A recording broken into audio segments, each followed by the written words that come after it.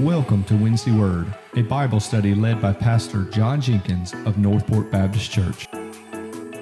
All right, well, we're going to turn over to Acts 13 today. So we finally got out of Acts chapter 12, and we will look at Acts chapter 13. Now, one of the things we've been talking about it throughout the book of Acts, but we actually talked about it last week a little bit, is how can you know and what are some signs that we are getting closer and closer and closer to the last days, the days before Jesus Christ will return. So what are some of those signs? What are the seasons? What are they going to look like just before Jesus Christ returns? Because He tells us. So what are they? Well, I'm glad y'all paid attention last week. Okay. But I mean, we talked about them. We even saw some on the news. We talked about earthquakes. And you saw that, just massive earthquake in Turkey and Syria, and they've had another one this week, not as bad, but still pretty bad on the Richter scale. It was 6.3, I think, this week. So we know about that. We know about what else? We know about wars and threats of wars. What else? Famines, plagues. We experienced that lately? Anybody think about a plague that might have happened not too long ago? So, all these things are signs that point to the return of Christ Jesus, or the season just before Christ Jesus returns. Now, ma'am? Oh, at Asbury? At Asbury? Yeah, in Asbury, and not just Asbury.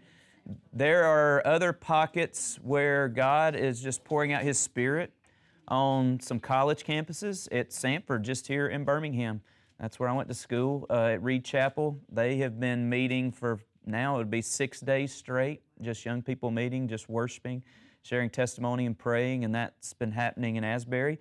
And if you know your Bible, what does the Bible say that God is going to do? He's going to pour out His Spirit, but how is He going to pour out His Spirit and upon whom? On the young. Well, here, let's look at it. Listen, this is what God says. Yeah, Acts 2. In the last days, God says, I will pour out my Spirit upon all people. Your sons and your daughters will prophesy. Your young men will see visions, and your old men will dream dreams. So who is God going to pour out His Spirit upon first in the last days? On the young. Okay, your sons and your daughters. So does this mean sir? Acts chapter 2. But you can also go to Joel 2 if you want to read it there too. Same thing. Because Peter just quotes a prophecy from the book of Joel talking about the last days. So in Acts chapter 2, this is on the day of Pentecost, Peter is preaching that. And so God says in the last days, one of the first things He's going to do is pour out His Spirit. Now I think you're seeing glimpses of that. Now, is He pouring out His Spirit on the young all around the world? I hope so. I don't know that, but I think He is starting, and you're starting to see aspects of that. It's kind of like right now, okay, we're still in February, right? So is winter over yet? No, but it's going to be 80-something degrees outside. So we're getting a glimpse of what? The next season, right? We're getting a glimpse of spring. Now, it's probably going to get cold again, probably going to get rainy and dreary again, but at least we're getting a glimpse of that. That's what I believe is happening right now. I believe we're getting glimpses of God getting ready as we get closer and closer to the last days, those days just before Jesus Christ returns. I believe that.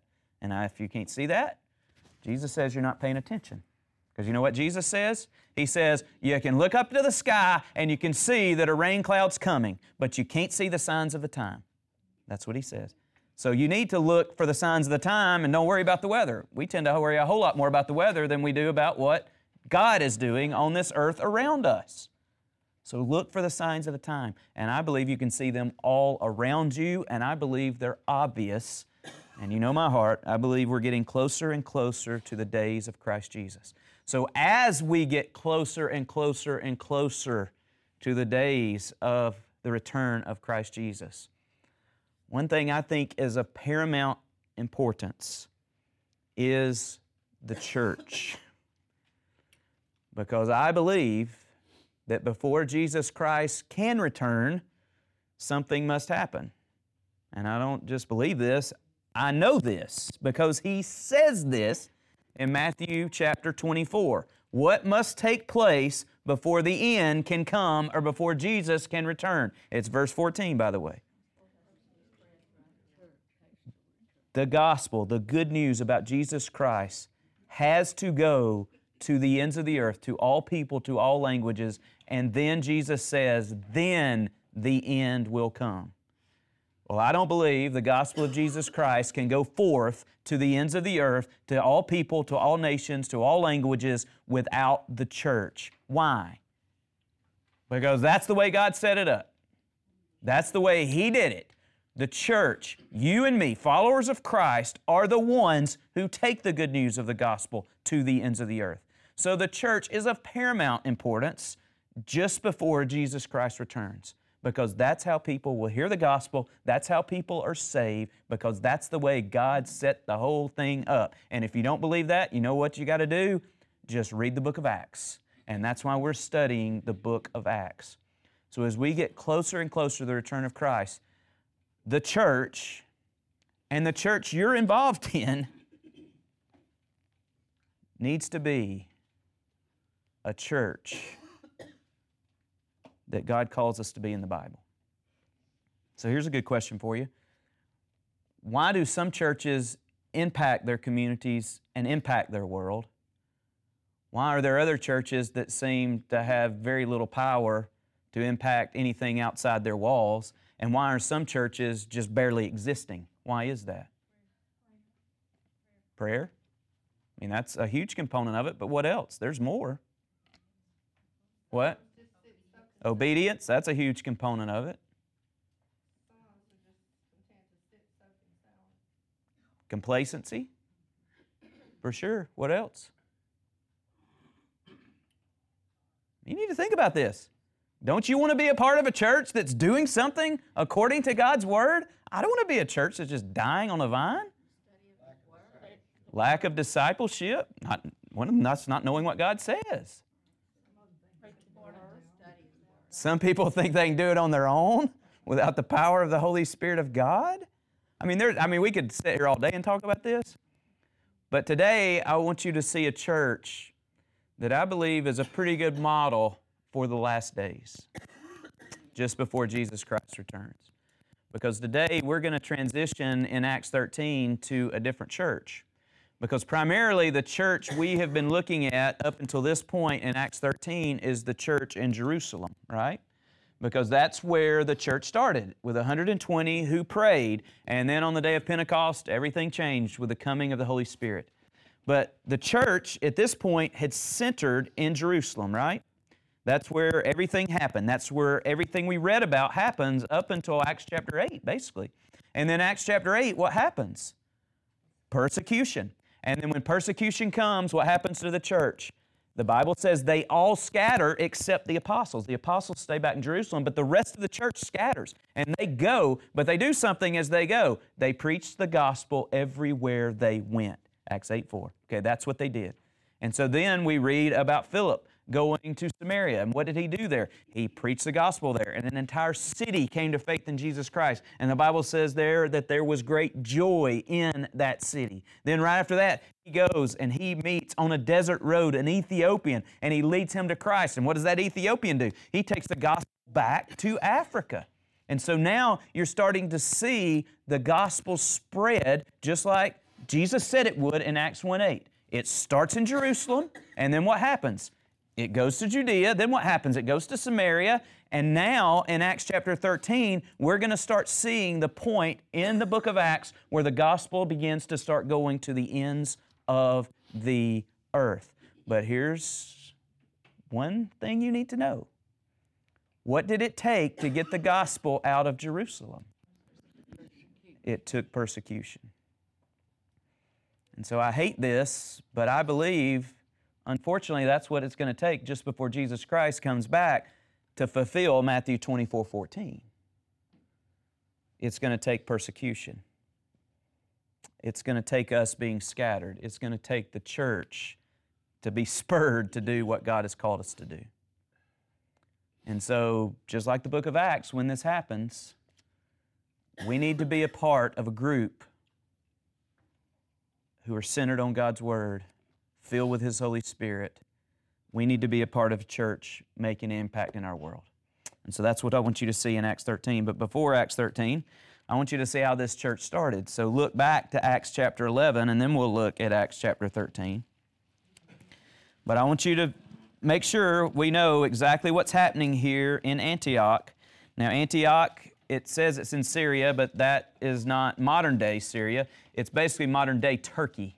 And so there's even a town in Attica now that is still basically what we think Antioch is, that's in Turkey, modern-day Turkey.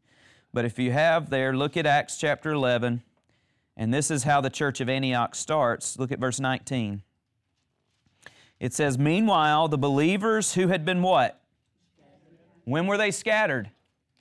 Acts chapter 8, when persecution hit Jerusalem. So this is a place where the believers were scattered. "Meanwhile, the believers who had been scattered during the persecution after Stephen's death traveled as far as Phoenicia, Cyprus, and Antioch of Syria. They preached the word of God, but only to the Jews. However, some of the believers who went to Antioch from Cyprus and Cyrene began preaching to the Gentiles." Now, this is pretty important. Now, did the ones who had been scattered from Jerusalem preach the gospel to Gentiles? Who preached the gospel to the Gentiles? Those who were from Cyprus and Cyrene. Okay, so we talked about this a little bit, but what does that tell you about the church of Jerusalem? They had some bias. They had some prejudice. They were racist to an extent. And who was their leader? Peter. And what did we talk about Peter? He had some prejudice. He had some bias. He was racist. And did God change that? God changed that. And He's going to change it in the other believers too. Because look at what happens next. "The power of the Lord was with them, and a large number of these Gentiles believed and turned to the Lord." Now, wouldn't you love to know what a large number is? Now, I would love to know what a large number, because we know about numbers in the book of Acts. How many people believed on the day of Pentecost? 3,000, okay? Now, that's 3,000 men probably. We don't know how many believed, but this says a large number. So is 3,000 a large number? Well, they said that specifically, but they don't say it here. They just say a large number. I think it was more people than 3,000. And we don't think about this being one of the greatest revivals in the Bible, but I think this is one of the greatest revivals in the Bible. And I think the church at Antioch did more than the church in Jerusalem. Because you just got to read the rest of the book of Acts for that.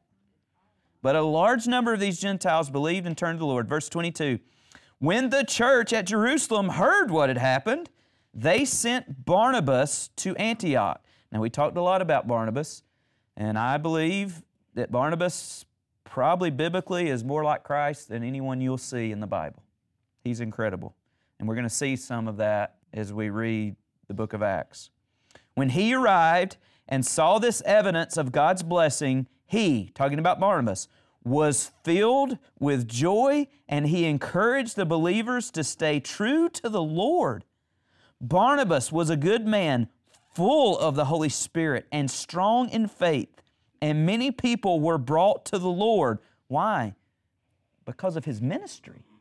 Okay? He was full of the Holy Spirit, he was full of faith, and he was the leader. I'm going to show you that of the church there in Antioch. "Then Barnabas went on to Tarsus to look for Saul.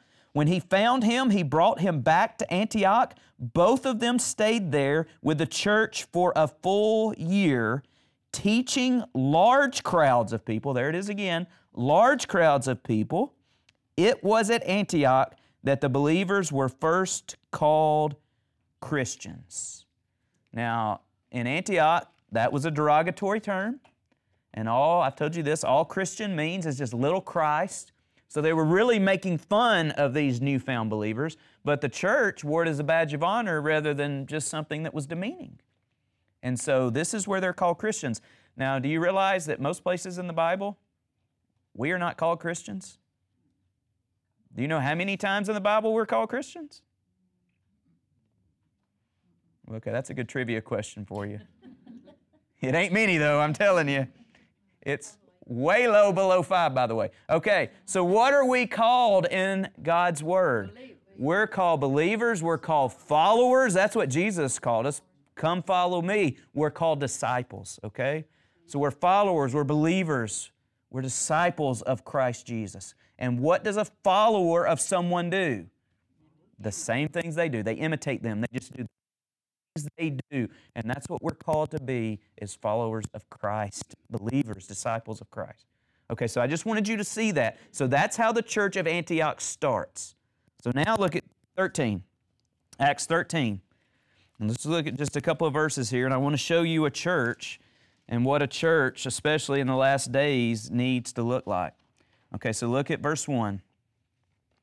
Among the prophets and teachers of the church of Antioch at Syria were Barnabas, Simeon called the black man, Lucius from Cyrene, Manaen, the childhood companion of King Herod Antipas, and Saul. One day, as these men were worshiping the Lord and fasting, the Holy Spirit said, "Appoint Barnabas and Saul for the special work to which I have called them." So after more fasting and prayer, the men laid their hands on them and sent them on their way. So Barnabas and Saul were sent out by the Holy Spirit. Okay, so let's just a little bit talk about a church and what a church should be and how a church should function. Okay, the first thing you see here about the church of Antioch is you see that the church of Antioch had spiritual leaders. They had spiritual leadership. Now that's very, very, very important, because a lot of churches have leaders. A lot of churches have leadership. But there is a difference between leadership and spiritual leadership. Most football teams have leadership, right? Most basketball teams have leadership. Most corporations have leadership. Some of them have really good, if not great, leadership.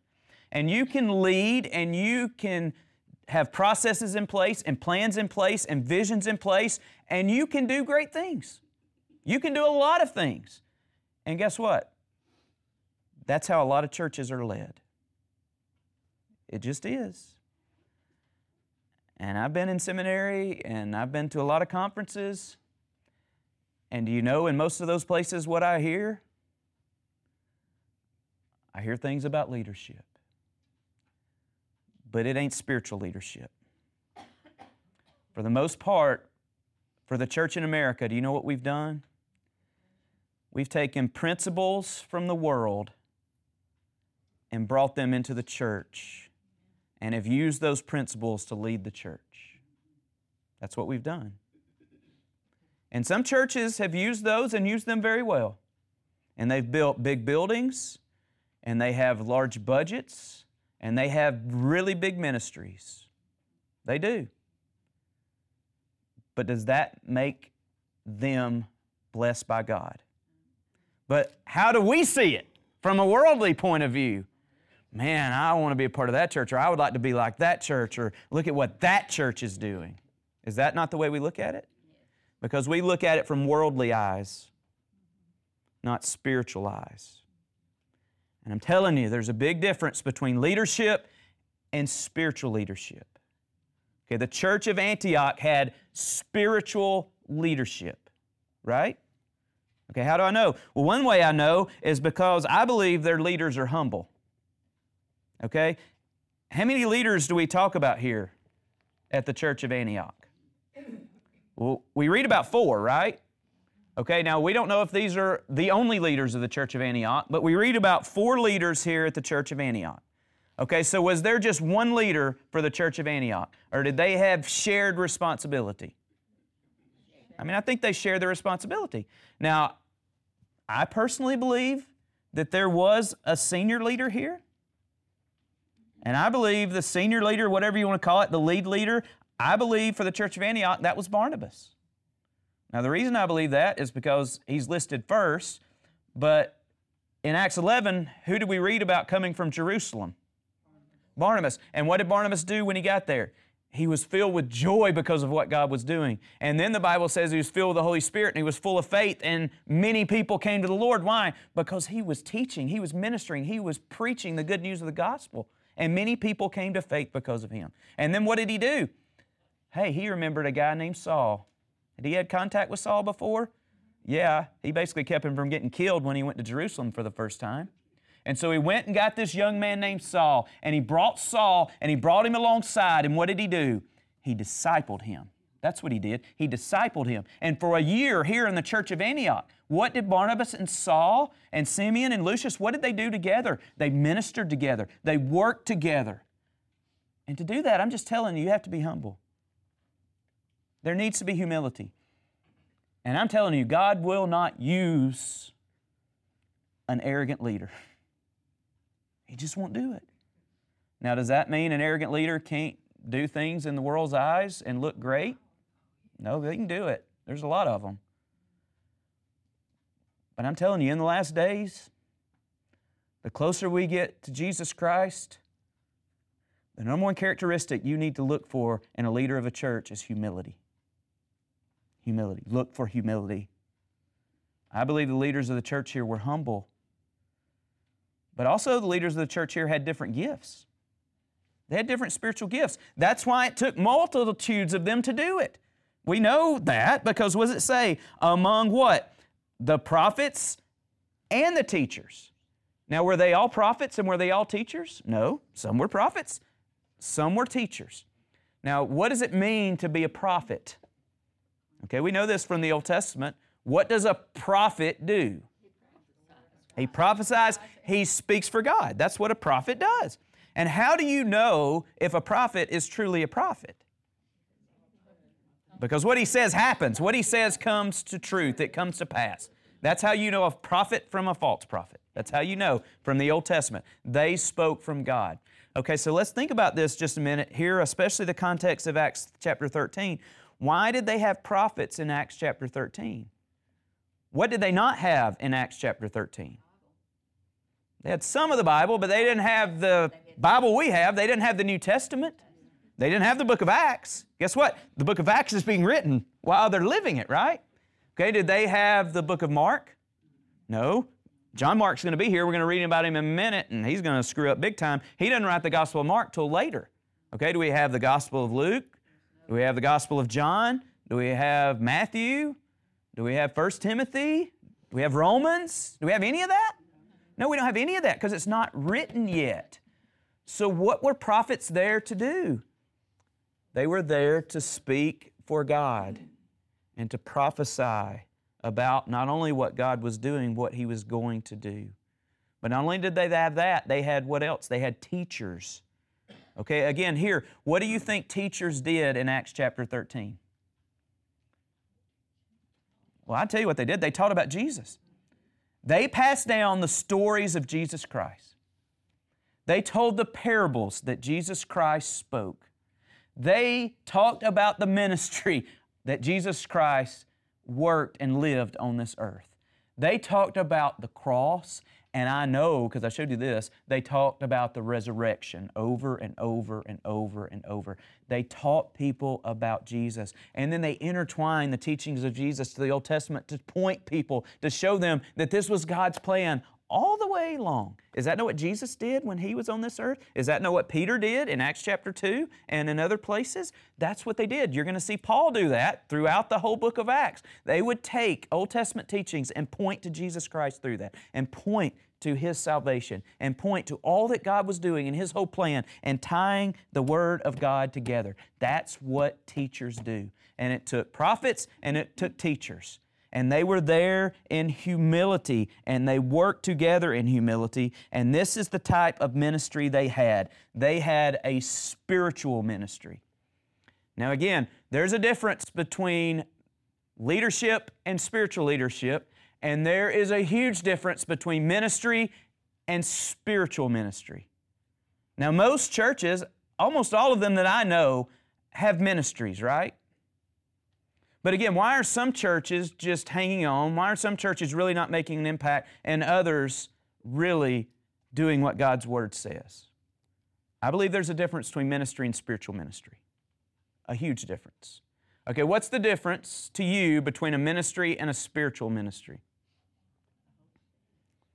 The Holy Spirit being a part, yeah, of course. Helping, serving. Find Jesus.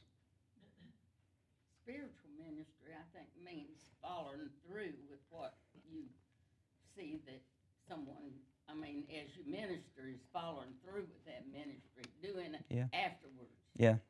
Long term, of course, obedience, long term. Well, let me tell you what I think the difference is between ministry and spiritual ministry. Okay, everything we said there, we were ministering to people. That's not spiritual ministry. Do you know what spiritual ministry is? You're ministering to God. Okay, that's spiritual ministry. That's the first thing the church is called to do. Minister to God. Now, how do I know that they had a spiritual ministry? Well, what does it tell us about them? Look at verse 2. One day as these men, talking about the leaders, one day as these men were doing what? Worshiping the Lord and fasting. Okay, were they doing that for other people? Were they serving people here? Not at first. They were ministering and serving to the Lord, right? That's what they're doing. Now, I said this Sunday, but worship is really the only way we can serve God. It is the only way we can minister to God. It's just the only way we can. Because God doesn't need anything you got. He definitely doesn't need your money. He doesn't need your resources. He sure don't need your talent. Sorry about that, but He don't. He sure don't need mine. He don't need your knowledge. You can't tell Him anything He don't know, right? So what can you give God that He doesn't have? Zero. The only thing you can give God is glory and worship. That's all you got to give Him, and that's the only way you can minister to Him. And we do that through worship. But not only worship, how else? We fast. And what happens when we fast? We just say, God, I need You more than anything. There is nothing in this life I need more than You. Even food to sustain my body and give me strength so that I won't pass out and faint. So that's what you're doing when you worship and when you fast. You just show your desperation and your dependence upon God, right? That's spiritual ministry. That's what it is. But they didn't just do those two things. It goes on to tell us what they did after the Holy Spirit spoke. What else were they doing? Verse 3, so after more fasting and prayer, so they fasted twice. I won't talk about that, but we don't like that. But they also prayed. Okay, so that's spiritual ministry. A church that ministers to the Lord, a church that fasts, a church that prays. That's what the church of Antioch did, and it made a huge difference. Why? Because of that, God used them for a spiritual mission. Because not only did they have spiritual leadership and a spiritual ministry, they had a spiritual mission set apart, called out by God. Look at verse 2 again. Just read the rest of what we read there. Look at verse 2, what it says. One day as these men were worshiping and fasting, the Holy Spirit said. Now, I said this Sunday, but I would love to know how the Holy Spirit spoke to them. I would love to know that. I have no clue how it happened. He might have done it through a prophet. He might have just literally, audibly spoken to them. But we know he had to speak to more than one of them, right? Well, we know he had to speak to Barnabas and Saul. Why? Because they're the ones that are called out, right? And are you going to do what they do if you're not called to do it? I need to hear the voice of God to do what they do. Go read about Paul and the rest of his life. He needed the voice of God to do what he did and all that he suffered and everything he went through in his life. You need the voice of God. They heard the voice of the Holy Spirit. Maybe it was an audible voice. Maybe it was through a prophet. I don't know how it happened, but God speaks. I tell you that all the time. God still speaks. They heard his voice. And when he said, set apart Barnabas and Saul for the special work which I have called them, and so after more fasting and prayer, the men laid their hands on them and sent them on their way. Now, what did the church of Antioch do when they heard the voice of God? Well, number one, they did something immediately. They didn't sit around and wait. They did something immediately. And what did they do? Yeah. The first thing I think we think, well, they just did immediately what he said to do. They didn't. The first thing they did is what? They fasted more and they prayed more. Then they laid hands on them and sent them on their way. Do you see the difference between ministry and spiritual ministry? Spiritual ministry is always focused on God, and they understood where the power was. The power is in prayer and fasting. And so before they sent Barnabas and Saul out, they prayed and they fasted. Why? Because that's how God works. He works through the prayers of His people. Right? That's right. Whether you believe it or not, I'm telling you, that's how God works. And before we do anything, whatever it is, we need to pray. Pray. I believe fasting is a part of that, a huge part of that, by the way, because it says it right here. But we need to pray. And then the outpouring of that prayer is really what we're going to read about in the rest of the book of Acts. But let me say something else about a church and about you, individual believers. Whom did God call out of this church for a special work? Barnabas and Saul. Okay, so Barnabas and Saul, were these two guys just sitting on the sideline, just content to come and to listen every week and just to watch what was going on? No, they were already heavily invested in serving, right? Okay, that's whom God calls and sets apart. Think about it. In Acts chapter 9, did God set apart Saul or Paul for this special work? Did He send him out? No. No, chapter 9, He told somebody that this is His plan. Who did He tell? Do you remember? Ananias, who went and prayed for him and laid his hands on him and the Holy Spirit filled Paul. He told Ananias that. He didn't tell Paul that. You realize that? He didn't speak that into Paul's life at that point. Why? Because what do you think would have happened to Paul if God had said that at that moment and laid before him all the things he was going to do? I would have ran like I'd ran like a scalded dog. I mean, he wasn't ready for that. So what had to happen? We talked about this. He had to go spend some years with Jesus, number one, but that wasn't enough. Then he's sitting down in Tarsus, and who goes and gets him? Barnabas. And then Barnabas pours into his life, and he ministers to him, and he disciples him for a year here at the church of Antioch. And Paul and Barnabas are serving together, ministering together, and they're teaching together, they're preaching together, they're prophesying, they're doing all the things here, ministering to the Lord. And that's when God calls him out, when he is ready. So here's the point. Don't expect God to use you in an incredible way when you're sitting on your butt doing nothing. It's just not going to happen.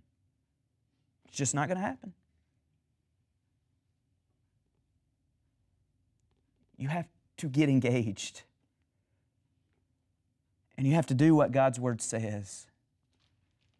And you have to minister to Him, and you have to spend time in fasting, and you spend time in prayer, and you spend time in ministry, serving and doing all the things God's Word says in obedience. That's when God uses you. That's when God sets you apart for a special work, to do something great in His name. But not before those things. It's when He knows your dependence upon Him. That's when He can fill you full of the Holy Spirit of God so that you can minister and work in power. And that's what happens here at the Church of Antioch. And that's what we need in the last days. That's what we need as we get closer and closer to the return of Jesus Christ. I tell you all the time about my mission trips. But I'll tell you one of the times, I've been convicted a lot on mission trips. But one of the times I was really convicted on a mission trip. And it was to one of my trips to China. And on this particular trip, we were going and speaking and teaching and ministering to the underground church. And so I'll never forget going to this one apartment that we went to. We found the secret. It took us forever to get there from our hotel. We finally got to this just concrete building. I mean, it's just what you would expect to see somewhere like Russia whenever you see pictures of communism. I mean, it was drab, it was dreary, it was gray concrete building. That's all it was. Every door on it was steel, and every apartment had one window in every apartment. And it was in the little kitchen right above the sink. And so we climbed up to the third floor, and we banged on this big steel door. And they had a little peephole that they could look out, and somebody inside looked at a little peephole and saw me and the missionary, the pastor there, and we walked in, and we weaved through this little apartment back into a bedroom, and the bedroom was maybe 10 by 10, 12 by 12, small little bedroom, again, concrete walls, no windows. And as we were walking back to that bedroom, I could hear singing. And then they opened that bedroom door, and it's just like, the worship just hit you, and we walked in, and in this room, 10 by 10, 12 by 12, there were over 50 people, believers in there worshiping. And I mean, they were worshiping. They weren't just sitting there and blah, blah, blah, blah, singing. I mean, they were worshiping. Some people were on the ground on their face before God. Some people sitting there with hands lifted on high. Some people weeping with tears in their eyes. They were worshiping. I'm telling you, they were ministering to the Lord. That's what they were doing. That's what they were doing. And so I walk in and I just sit down. Of course, I don't know a word they're saying. They're in Mandarin, everything they do. And the missionary gets up, and for 2 hours, he teaches them God's Word. And that day, he's teaching them about how to share the gospel with their family, with relatives, with others in their community. And the main part of the message was not evangelism. It was about the persecution that's going to come when they do it, and how they can be sustained and how they can survive persecution. That's really what the whole sermon was about for 2 hours. 2 hours. Then at the end of the 2 hours, I'm just standing there minding my own business because I really don't know a word he said. I'm just watching. And then he walks over to me and he whispers in my ear and he says, "Hey, John, the church here really wants to hear from you. And they know you're from America, and they want to hear what you have to say to them." And there's not many times in my life I'm at a loss for words. I mean, I have a lot of words. I had nothing. I mean, because in reality, I didn't need to be preaching to them. They needed to be preaching to me. For sure. I needed what they had. They didn't need anything I had.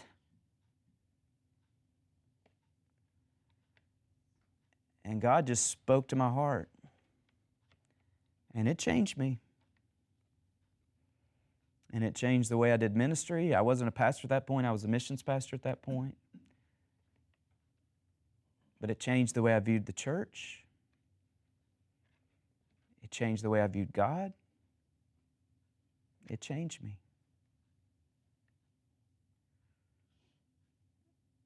And I don't know what it's going to take to change the church, and when I talk about the church in America, the true believers here that follow Christ, I don't know what it's going to take. I believe it's going to take persecution, unfortunately.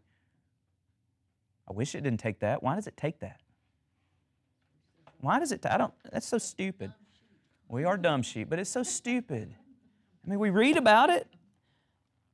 Why do we try to explain God's Word away? I don't understand. I just don't understand. It's not, we try to make it way too complicated. All we're called to do is what this book tells us to do. And we're just called to live out God's Word. It's really not hard. We're called to worship. We're called to fast. We're called to pray, right? And then we're called to do whatever the Holy Spirit says when we do that. Is that not God's Word? That's all it is. Why do we make it so difficult? It's not hard.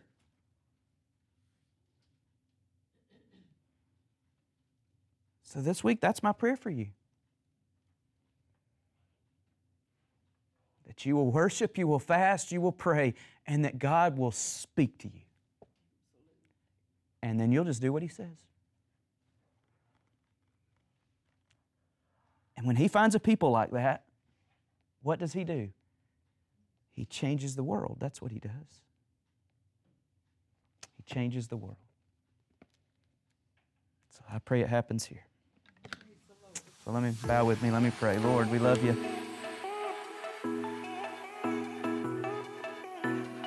Thanks for tuning in today. Join us next week as Pastor John continues the study. And if you're looking for more, find us at northportbaptist.org.